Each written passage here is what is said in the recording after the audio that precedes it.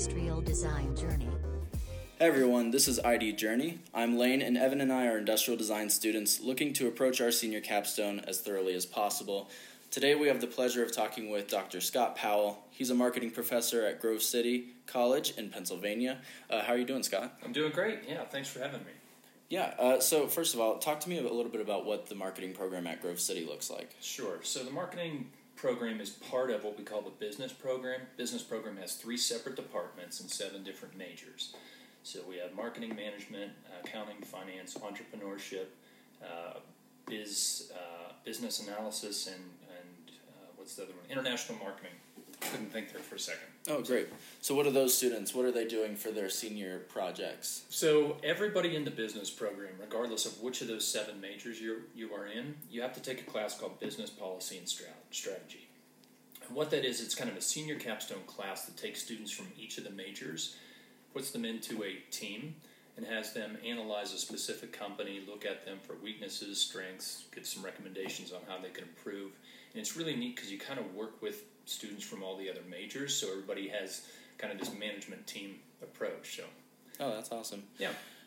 So when those students, as they're going through that, they're actually getting to collaborate with people from different schools, and do they have any industrial design people on those teams ever? We don't have an industrial design major. We do have specific classes like new product development, and we also have design classes, but we don't have an industrial design major. Okay. And are the business students taking those classes? Yeah, a lot of them are. There's so many different ways you can go. In my mind, the connection between marketing and industrial design is, I have a very simple definition of marketing. It's finding out what people want and giving it to them. Like when I was in grad school at Pitt, I had this lengthy definition. It was like a page long of what marketing is, and somewhere in between, this mutual collaborative exchange of benefits. I fell sound asleep. I'm like, this is the longest definition I've ever heard. So all my students can tell you, I really look at marketing as finding out what people want, which is largely market research, right, and then giving it to them, which is often called the marketing mix, the 4 Ps, the 4 Cs. And so industrial design to me is kind of the finding out what people want side. What should this product look like? I'm a strong believer in what Steve Jobs said, that it's more than just the appearance or the feel of a product. It's how it works. It's the function. So what is a product that people really want? And once we understand that, how do we give it to them? Yeah, definitely. And that takes like a knowledge of who the users are and their needs. So how do you recommend that students approach making a message and like crafting their message for the consumer? Yeah, I think the first thing is making sure that you really understand who your consumer is. Who is my target market? I think there are really 3 ways to get people to buy. I teach my students, if you want me to buy something, there's 3 ways you can get me to buy.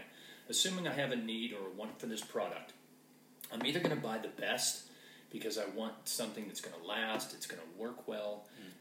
Other times I either don't want to pay for the best or I'm not able to. So you could say, well, we're as good as this other company is, but we're cheaper. And then sometimes people don't want to be the same as everyone else. So for example, everybody wears Nikes, and if you don't want to be a Nike clone, well, Puma's for you. So trying to figure out, am I the best, am I the cheaper, or am I the different? I think that's the most important part. And then once you understand that position, excuse me, it's all about differentiation. How can I be different than the other options that are out there in this category? So once you figure out who is my customer, kind of what's my position and what's my differentiation, I think the best way to develop a message is to keep it really simple. I have all these little mantras that I put on stickers and I give to my students, but one of them is simplicity sells. Simplicity sells and complexity confuses. And when you confuse customers, they're not going to buy from you. So the best thing I could say is know your customer, know your position, how do you differentiate, and then develop a really simple message that people understand. Yeah, and simplicity is something that we talked about last episode with Ryan Dowd. Yeah. So as these students are learning how to craft this message, is there a mistake that you see like kind of pop up over and over again? Yeah, I think it's really hard to create a simple message. I think that the tendency is to try to say too much or to say something that someone else says. It's not distinctive.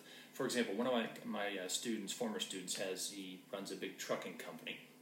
And we're working on right now a campaign to help him attract drivers, because there's kind of a shortage on truck drivers these days. And so we're really trying to figure out what is a simple differentiating message that we can deliver without saying everything. Because when we look at his competitors, they're talking about, you're home on weekends, it's good pay, it's good benefits.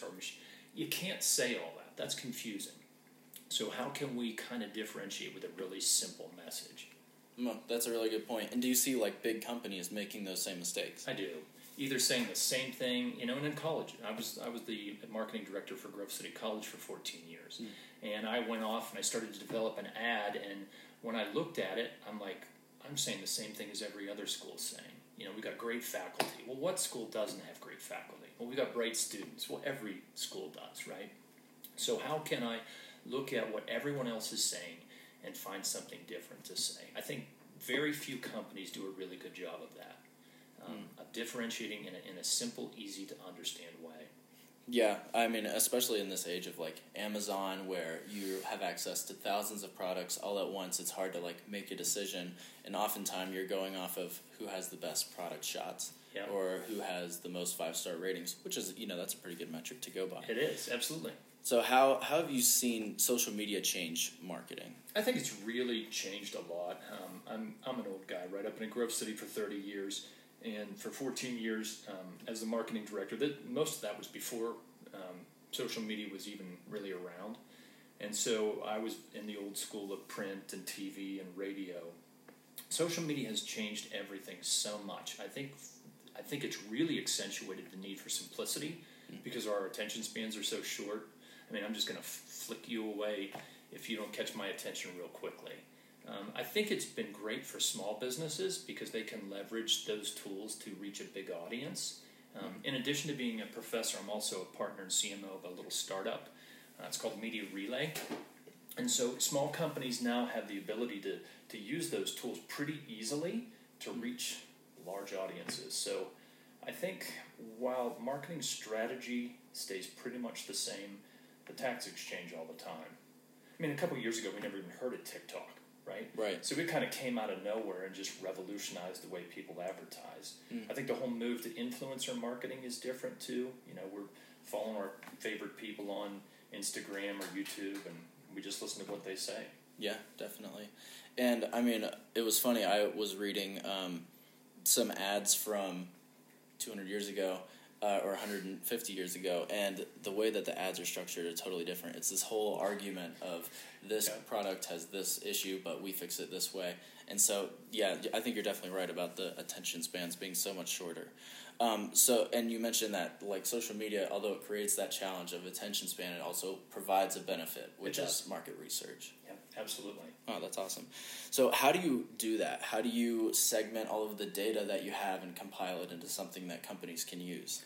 Yeah, I think it's really difficult. One of the fastest growing fields in marketing is actually people who can make sense of big data, right? The quant jockeys that can kind of look at this mass amount of information that we've gathered and make sense of it. How do we pull a couple actionable insights out of this giant database? I read something the other day, I can't remember who said it, but he said companies should be data informed, not data driven. I think if you just look at the numbers, you can't always tell why people are doing what they've done. I mean, I can tell how many people have clicked on an ad, how long they've been there, what pages they've looked at, or information on my site, but I don't know why. I have no idea why. So I think data is really good at telling you what, but it's not as good at telling you why. And so I think a lot of the old school techniques, focus groups, interviews, even if they're virtual focus groups online, can give you a lot of insight that you'll never get from just the numbers alone. That's great. So we talk about attention spans being shorter, and I think the message is also kind of changing from being this argument about product to more of an emotional appeal. So these days, do you think it's more important that you have a really solid product or that you market really well? I think it's both. I think if you don't have a solid product, you're not going to fool many people very long. They're going to flame you on the internet, so this thing's a piece of junk and no one's going to buy it. I mean, it's like you just said, we look at reviews, right? So if you look at this and it was like, this thing's terrible, you're not going to be around long. So the base of the pyramid is having a really good product.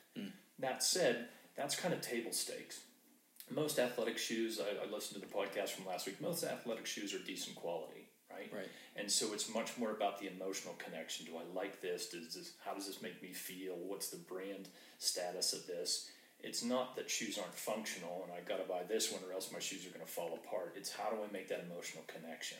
And I think that's where marketing comes in. But let me back up for a second, because I think both industrial design and I think marketing are both a little bit misunderstood. Marketing today basically means to most people advertising or selling. Sorry about that. Marketing is, in my opinion, everything that everything a company does is seen through the eyes of the customer. In fact, that's almost a direct quote from Peter Drucker. Marketing involves the research, the development of the product, the pricing strategy, the distribution strategy, the advertising and promotion. So I think most people, when they hear marketing, they think advertising or sales. I think that's a wrong perception. And when people hear design, oh, you make this look nice, or you make this feel nice, and that's doesn't take into account the function, right? So let me give you two examples, because I was thinking about this podcast, and in the past week or so, I've had a couple products that I thought weren't designed the best. So I bought a weed eater for my house before I left, and it is totally designed for a right-handed person. There's this little safety button that you have to kind of push in with your right hand, and the assumption is that everybody's right-handed, and it's really hard for me to use. And I'm a lefty, and I'm looking at this, and I'm thinking, it wouldn't be really hard, knowing that 10% of the population is left-handed, to have made this switch a little different. I actually had to get duct tape to put around to hold the safety button in so I can keep using the weed eater. Wow. Why did they design this that way? So I'm on vacation. It's fun to be recording this on vacation. The car that I rented has a big touch screen. Everything is touch except the volume. And there's a physical knob in the center of the touch screen that you have to turn for the volume. And you cannot turn that without hitting one of the touch buttons that puts you on like XM. So you got to hit the button to go 3 times back. Just every single time, I'm like, a surgeon trying to change it. I'm like, who designed this? This does not function well. So I think having a broad understanding of what marketing is and how it really encompasses industrial design, which is making a product that functions really, really well. I think that helps people understand better. Yeah, I definitely feel you on the left-handed thing. I'm also left-handed. Are you good? Yeah, and so I remember growing up and having these scissors, all the scissors are right-handed, and so I'm trying to cut paper and it's tearing it and it's messing it up, and it was so frustrating. So now I have one piece, like one left-handed pair of scissors, and I keep it basically in my backpack, so I'm never without it. Yep. And something that you talked about, like marketing is more than just sales and advertising. It goes into the design of the product as well, and that's something that Evan and I encountered during our shoe workshop that we did with Ryan. We learned a lot about how the price point is a huge part of the marketing and understanding your demographic, and that informs, okay, well, I can only do these different types of construction, otherwise the price is going to go over and the consumer's no longer going to have access to it. Right. So marketing and industrial design, I know it's like a little bit strange talking on an industrial design podcast to someone who's not in industrial design. Right. But they're hugely intertwined, I think. And a lot of the things that inform the design of a product is market research, for sure. So have you seen, marketing that doesn't live up to the product that it's advertising? Yeah, I think we've all encountered that, whether it's a movie and the trailer looks great and you go and they've basically taken every exciting piece of the movie and put it in the trailer and the rest of it's just terrible, or it's something that's been so hyped in the advertising that you have these unrealistic expectations and it falls far short. I think pretty much everyone's had that experience. Yeah, and have you seen it the other way as well? Yeah, I have. And that's kind of one of the mantras in our little business, Media Relay. We're actually bulk book buyers and resellers. We process about 100,000 units a month. And so our mantra is under promise and over deliver. So when you're selling used books, you have to grade them. Is it acceptable? Is it good? Very good, like new? We undersell everything.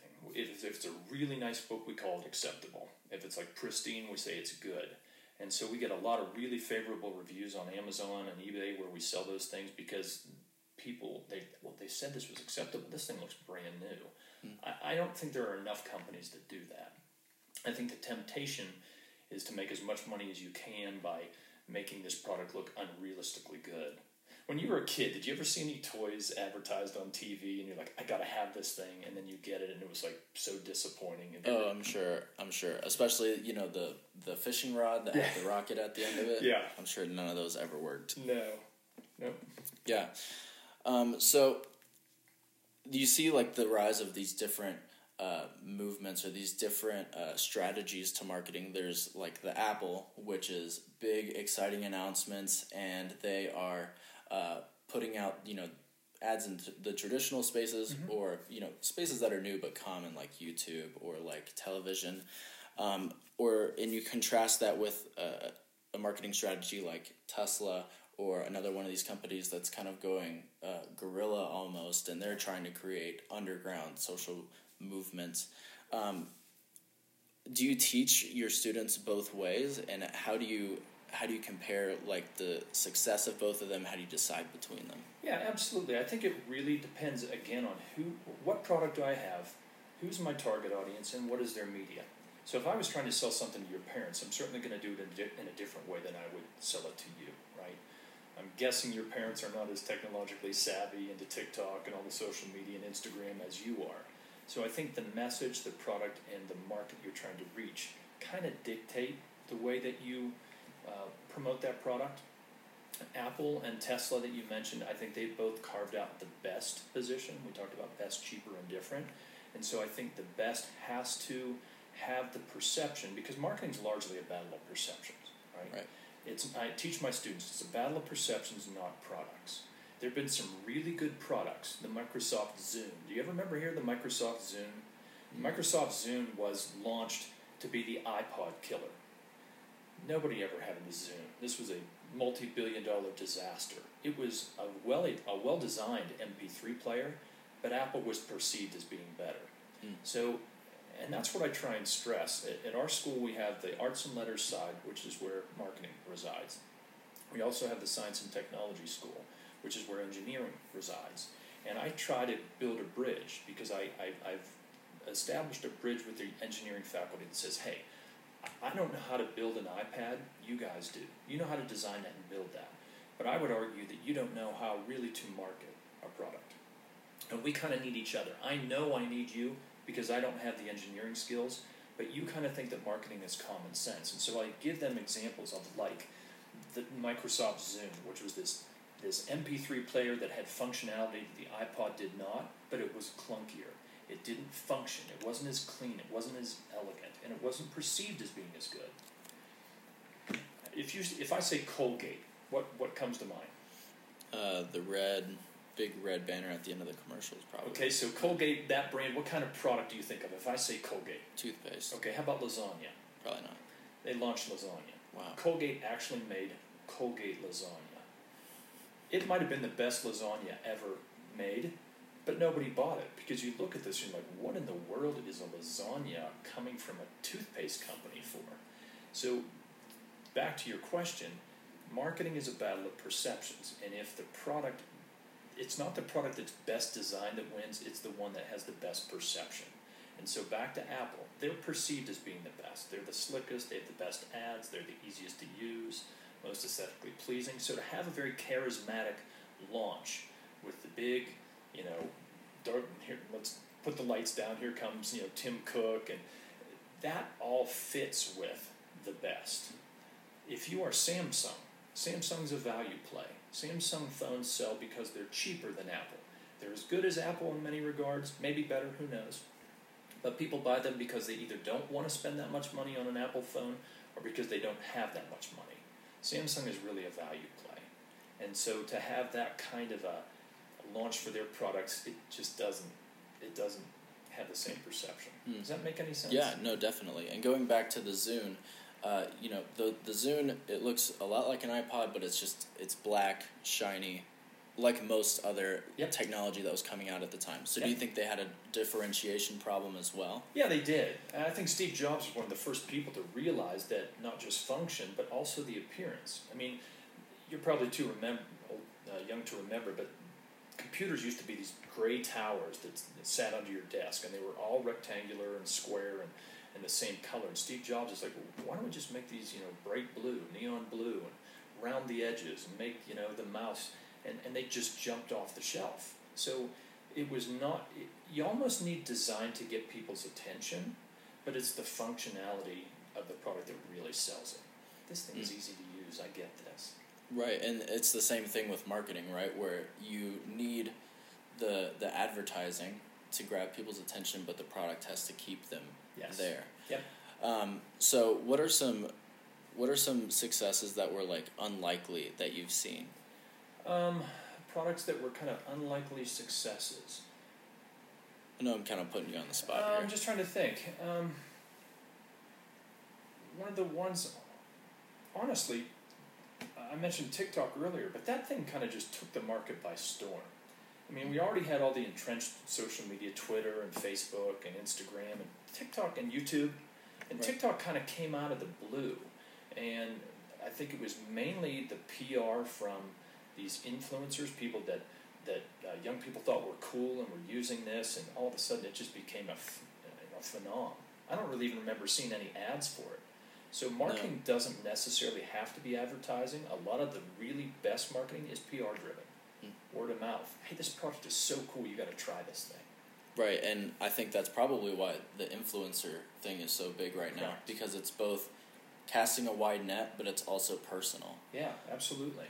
And PR is always believable. I mean, if you saw an ad for, let's go back to movies, and you saw an ad for a movie and it looked really great, and you're like, I'm going to go see this, but your best friend said, hey, I saw it, it's terrible. Are you going to believe your friend, or are you going to believe the ad? You're going to believe your friend, right? So the power of PR, and there's really a great book called The Rise of PR and the Fall of Advertising and the Rise of PR. And that's the more important part of marketing these days. So how do marketing firms, how do they decide what influencers to go after, and why are these influencers commanding so much attention? I think influencers command attention because they're typically someone that the target market resonates with. It's someone that they like, it's someone that they believe, that think is credible. So probably the premier two spokespeople when I was in college would be, I would guess, Michael Jordan and probably Tiger Woods, right? And so Tiger Woods, if he's selling me golf clubs, I'm going to listen to him because he knows a heck of a lot more about golf clubs than I do. But Buick paid him all kinds of money to be a spokesperson for Buick cars. And Buick is perceived as an old person's car. And despite the fact that they paid Tiger Woods millions of dollars, sales didn't go up because no young person thought that Tiger really drives a Buick. I mean, really, he's a multi-millionaire, he wins this. Do you think he's getting in a Buick Regal to go home? No, he probably has a Ferrari or a Porsche. So he's got to be believable in that product category. So it's not important just that companies get an influencer to market their product. It's also important that they choose the right one. Yeah, and that it's believable that this person is not just a hired gun that's just pitching this product because he's getting paid millions of dollars. You got to believe that that influencer knows something about this product and really does believe it's good and use it. I have a question, Sure. if I jump in real quick. Yeah. So some people, and you ask them, like, what's the first word that comes to their mind about marketing? Some would say it's like manipulation. Yeah. Yep. People feel like marketing can be used to, kind of bring out some of the worst parts, like natural human behavior, like, shiny thing I want type of behavior. So what are your thoughts on that type of, either that type of marketing or as the responsibility of a Christian in marketing to kind of balance the idea of selling a product and, doing something moral? Yeah, absolutely. Great question, Evan. And that's something I've spent a lot of time thinking about. It's interesting when I meet people and they ask me what I do. I'm like, oh, I'm a college professor. Big smile. Oh, that's great. What do you teach? And I say marketing, and it turns into a frown immediately. And I specifically remember one time I was at a new church and someone came up to me, this woman came up to me and said, oh, Dr. Powell, it's so nice to meet you. I heard you teach at Grove City College. I'm like, yeah. And she's like, well, what do you teach? And I said, marketing. And she stopped and she looked at me and she said, I thought you were a Christian.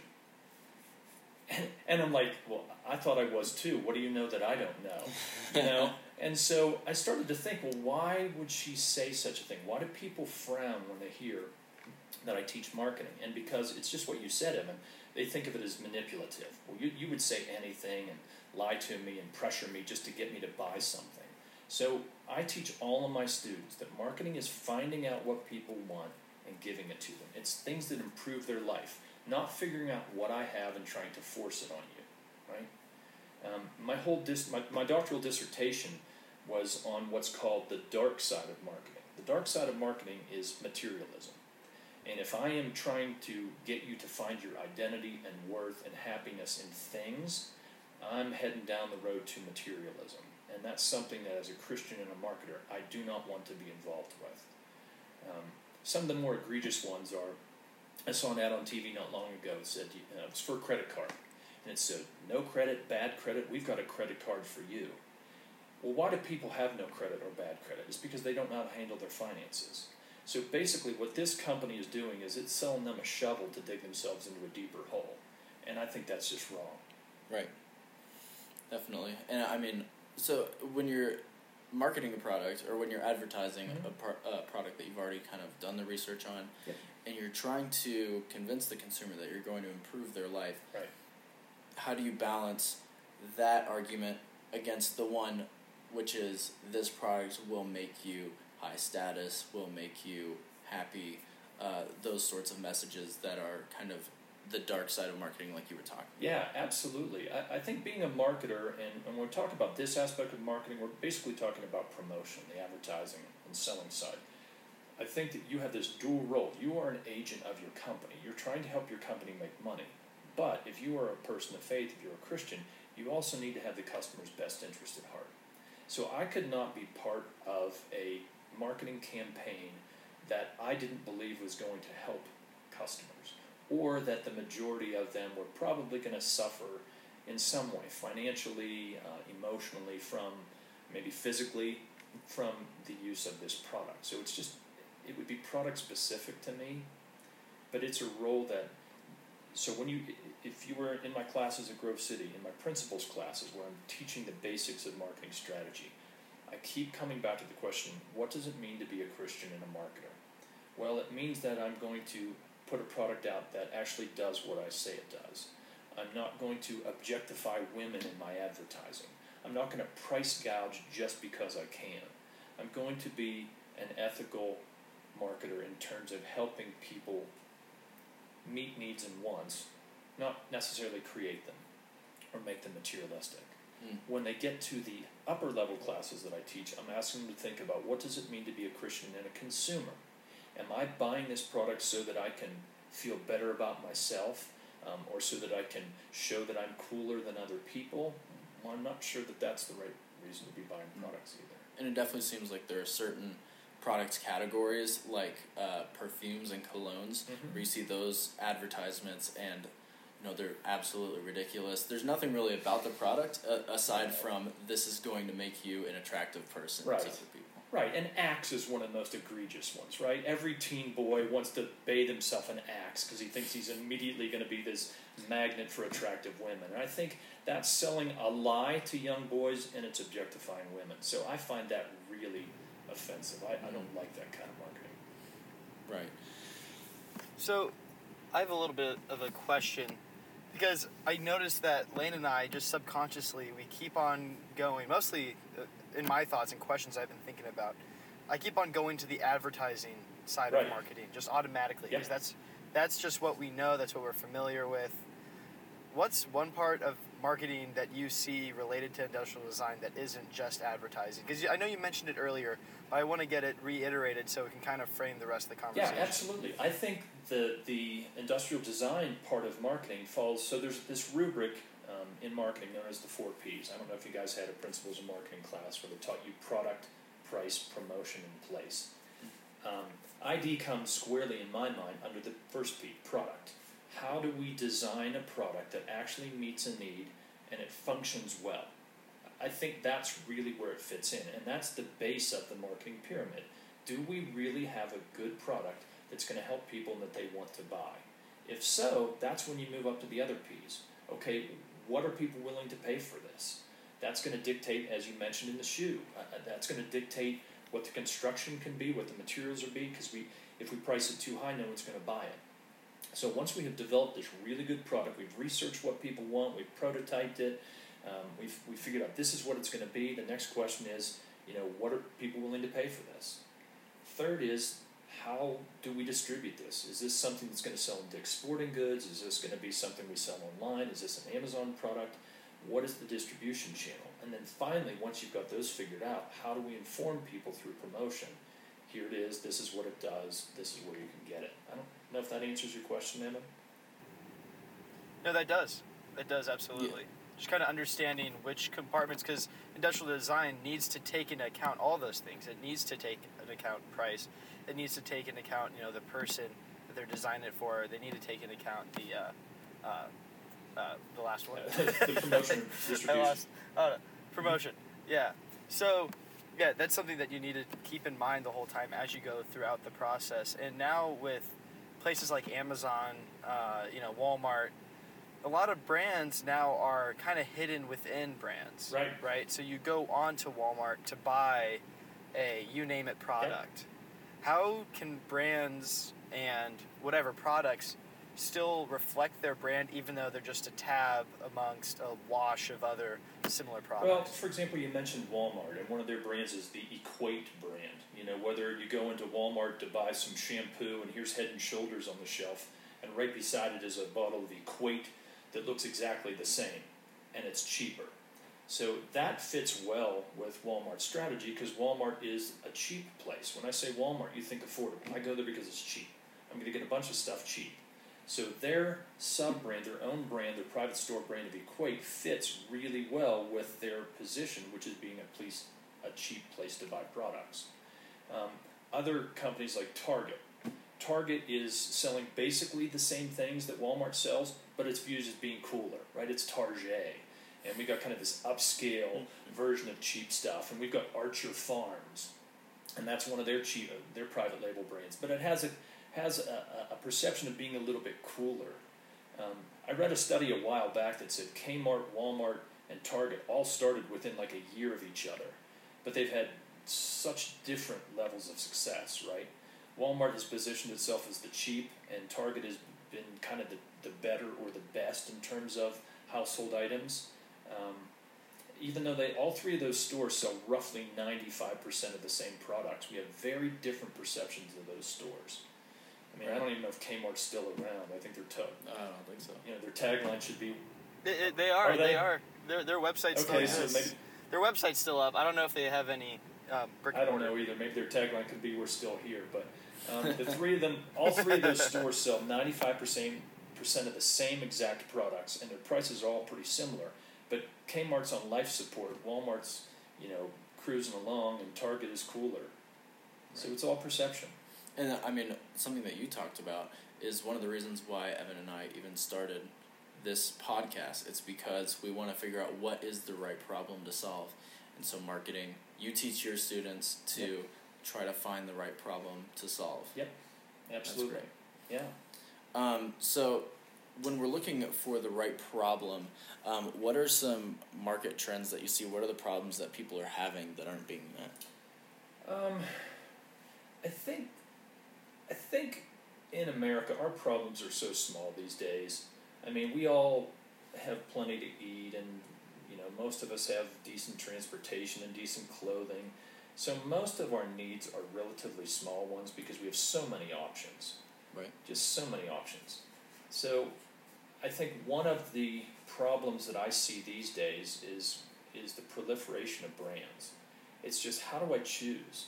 I mean, we're on vacation and I go to buy a tube of toothpaste and there's 50 different kinds of toothpaste. Do we really need 50 different kinds and brands of toothpaste? I mean, there's a whole aisle. And I think there's so many that it just confuses people. So I think the most pressing problem consumers have today is, how do I choose from among all the choices? I mean, I don't know if you've done this, but if you've ever gone to Amazon to look up a product and you get overwhelmed by all the choices and you're just scrolling down. I want to buy a garden hose. Mm-hmm. A hose, for crying out loud. And there's like 1,000 of them on Walmart. And I find myself spending an hour trying to pick do I need to spend an hour to pick a garden hose? There's flexible in this. And so I think one of the hardest problems for consumers these days is, how do I make a wise selection from the proliferation of choices? Mm-hmm. I think the problem for marketers is, how do we stand out from all of the options? And I think the answer in both cases is simplicity. What is going to be a really simple message that we can show that our product has some functional or design superiority and give you a perception that this is the right product? I think you're right. And I think that with all of these different brands, this proliferation of choices, as you've called it, I think that maybe excess is just as much of a problem these days in America as, not having enough. And that consumers have too much, they don't know what to do with it, or they have too many choices. So do you see people trying to solve that problem of excess? Yeah, I think the whole the minimalist movement that's coming in tiny houses and we're just going to downsize, we don't need all of this stuff. I think that's a reaction to two things. One, being overwhelmed by the proliferation of choice, and secondly, just saying, really, boy, this is really pretty wasteful. Do I really need all of this stuff? Do I have to consume all of this, or could I be a better steward of my resources and the planet's resources and simplify a bit? So I think that's a big reason it's happening. Yeah, and that plays right into what you were talking about with simplicity, is do the most with the least. Yes. Yeah, absolutely. That makes a question come to mind. It's kind of funny that we're industrial designers that don't want people to just have too much stuff. And you're a marketer, by trade and training and everything, that doesn't want people in the same light. You don't want them to have too much stuff, which is in direct competition with other people that don't have necessarily the same moral restraint. Their only judgment of right and wrong is the bottom line, the dollar. Absolutely. How do you achieve success when success is normally kind of based on dollars amount, when actually what we think is more valuable is just a person's livelihood in their life? Yeah, absolutely.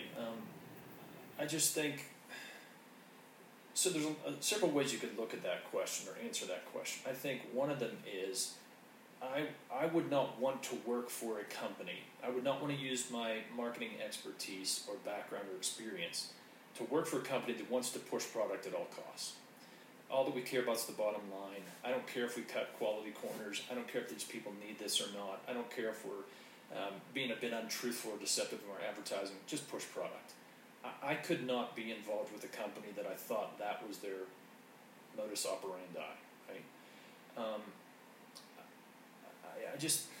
I think we're starting to see more people come to the realization that there's so much waste. One of the more interesting areas of industrial design is packaging, right? How can we make packaging that's less harmful to the environment?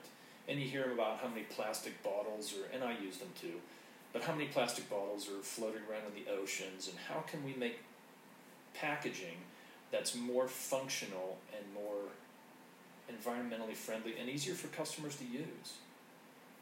I think that's one of the things that I've been reading a lot about, is how many, especially food and consumable products now, are purchased because of the package. So one of my close friends, his wife was coming to church a while back, and she was carrying this creamer. Our church, I don't know if your church has coffee bars. That's kind of the cool thing these days, to have coffee bars in church. And she's carrying her creamer in. And I'm like, Jennifer, what? I couldn't help notice you bringing your creamer. Yeah, I don't like the creamer that's here at the church. And it was in a plastic bag. And I'm like, well, what's in a plastic bag for? So she pulls it out, and she's like, because this lid doesn't seal very well. And so she's like, last Sunday I brought it to church and it fell over in my car and spilled creamer into the seats of my car, and my husband wasn't very happy. So she's like, I now have to carry it in a plastic bag. So a couple weeks later, I see her coming to church, and she's got a different creamer, and it's not in a plastic bag. And I'm like, hey, Jennifer, couldn't help but notice, you got a different creamer here. And she's like, yeah. I said, well, do you like this better? And she's like, no, not really. And I said, well, was it cheaper? No, not really. I said, well, why'd you buy it? And she said, because of this. And she snaps the cap down, and she's like, it doesn't leak. And I said, so you're telling me that you paid a little bit more for a product that you don't like any better because the package is a better design? She's like, yep. So there you go, right? Is it the functionality of the package? Is it the appearance of the package? In my classes, I call the package the silent salesperson. Because when you're at a convenience store or a grocery store and you're in the snack aisle, what are you doing? You're looking at all the packaging. And you're trying to decide, is this one cool? And some of them jump out at you because it's a really good design. And you're like, well, I'll try this. And again, marketing is a battle of perceptions. And design, the aesthetic side of design, as well as the functional side of design, is a big decision factor. Yeah, definitely. And I think like packaging, being the silent salesperson, if you can make it look great and also function really well, then that's like the winning recipe there. I agree, 100%. And I think like Apple does that in a way. You could say that their packaging is not the simplest, but I think they do a good job of giving you everything that you need and making it a presentation that lives up to the hype of their products. Yeah, absolutely. Think about all the unboxing videos, right? Somebody sits down and they're like, oh, this package is kind of cool, and you either see them open and it's very functional and slick, or they're wrestling this thing, trying to cut the plastic with scissors. And so, yeah, it starts there. Design starts with the package, in my opinion. That's really interesting. It's funny. The creamer example, I think, has like a very interesting tie to it, because you ask somebody, what is the purpose of creamer? The purpose of creamer is to, put milk into your coffee and make it taste better for the user. But then actually the purpose of the creamer for that lady was to transport it from home to church, primarily. Yes. Like, that was the purpose, and that actually took superiority over the actual definition of what she was actually taking to the church. Yes, you're exactly right. I just think that's very interesting. And I wonder if there's any other thing where we can kind of see that carry over, where the actual function of a product is less important to the secondary function. Yeah. Well, it's another package-related story. I can tell you quickly if you don't mind. I hate painting walls. I'm just not very good at it. Mm-hmm. So if you think about a typical paint can, right? It's got that wire hanger handle, and paint cans are heavy. So a couple years back, my wife and I were at Walmart, and I bought 3 cans of paint. And I'm like, I'll carry these out to the car at the same time. Well, I got 1 can on each finger. I'm practically dismembered by the time I get to the car because my fingers are hurting so bad, right?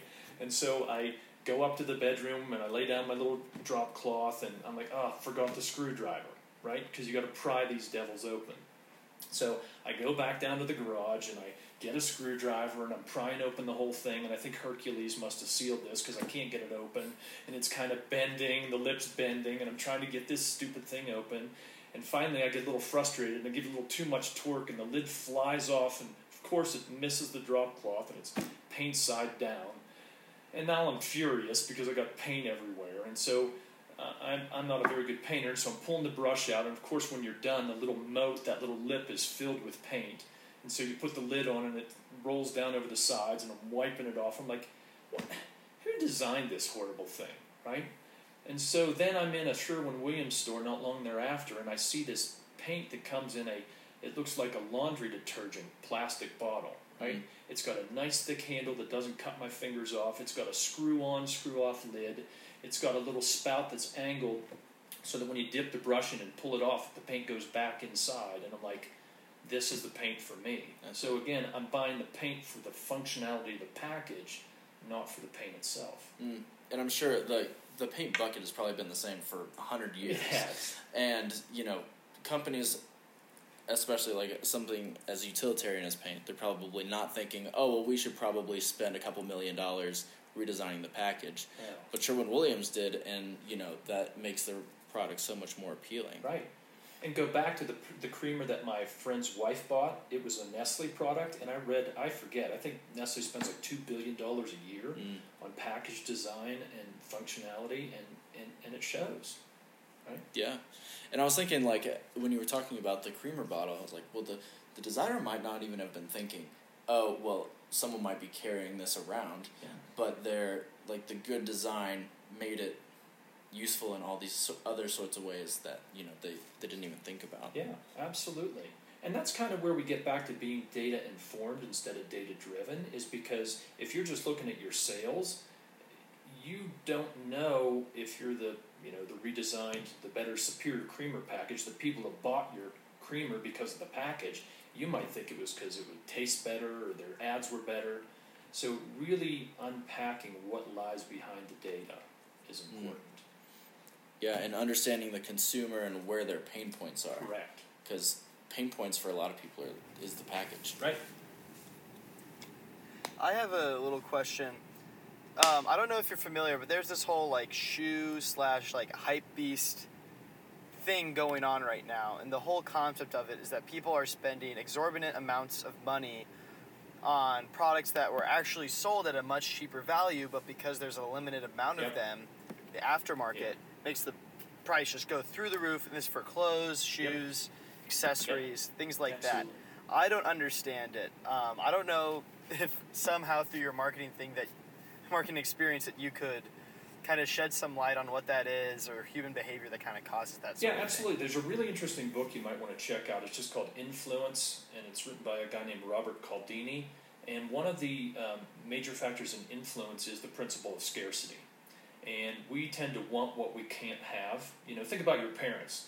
You can have anything in here, but don't touch that chocolate bar. Well, all you want's the chocolate bar, right? It goes back to the garden. Right. God said you can eat off any tree except that one. Well, what does Adam and Eve want? We want that one.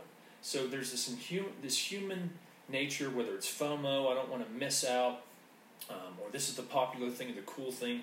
When we think we can't have something, we want it even more. And I think that's kind of what Supreme and some of these brands that have these really uber expensive stuff that's limited quantities are playing on. It's that scarcity. I mean, one of my students is a sneakerhead.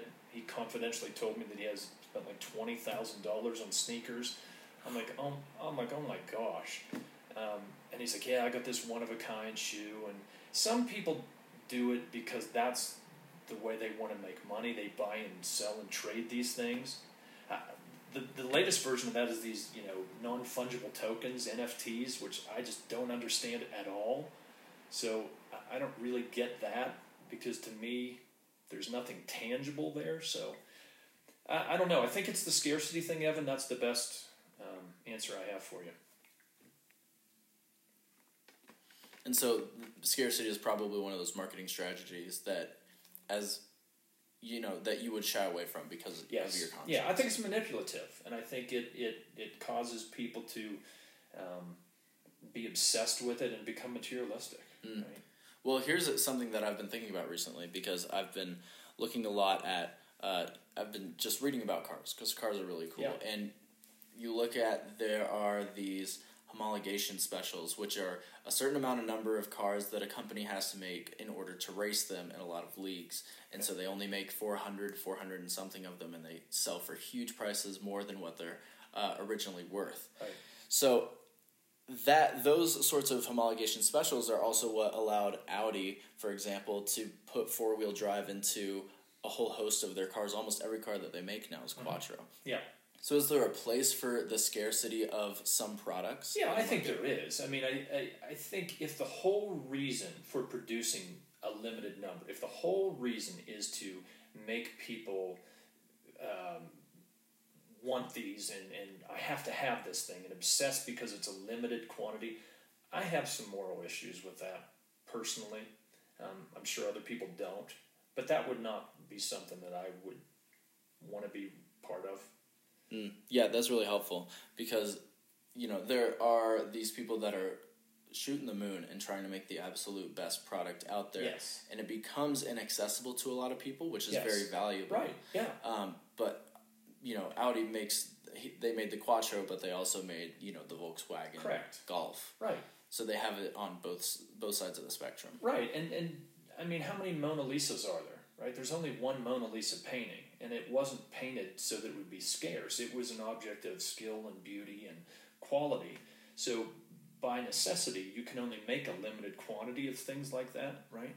How many Sistine Chapels could you paint in your lifetime, right? You couldn't do that, but the whole purpose of that was to create an item of value and beauty. It wasn't to hype people up and say, you can't have this so that I can make more money. Does that make any? Yeah, absolutely. And I think that kind of gets to your car point.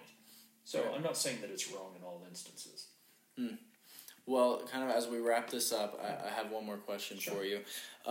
So let's suppose hypothetically that Grove City has an industrial design program. Right. And as a marketing professor, head of marketing, the industrial design professors have invited you in to talk for, 10 minutes on marketing to the sophomores, what do you say to them, and what are the things that you would be looking for in their work?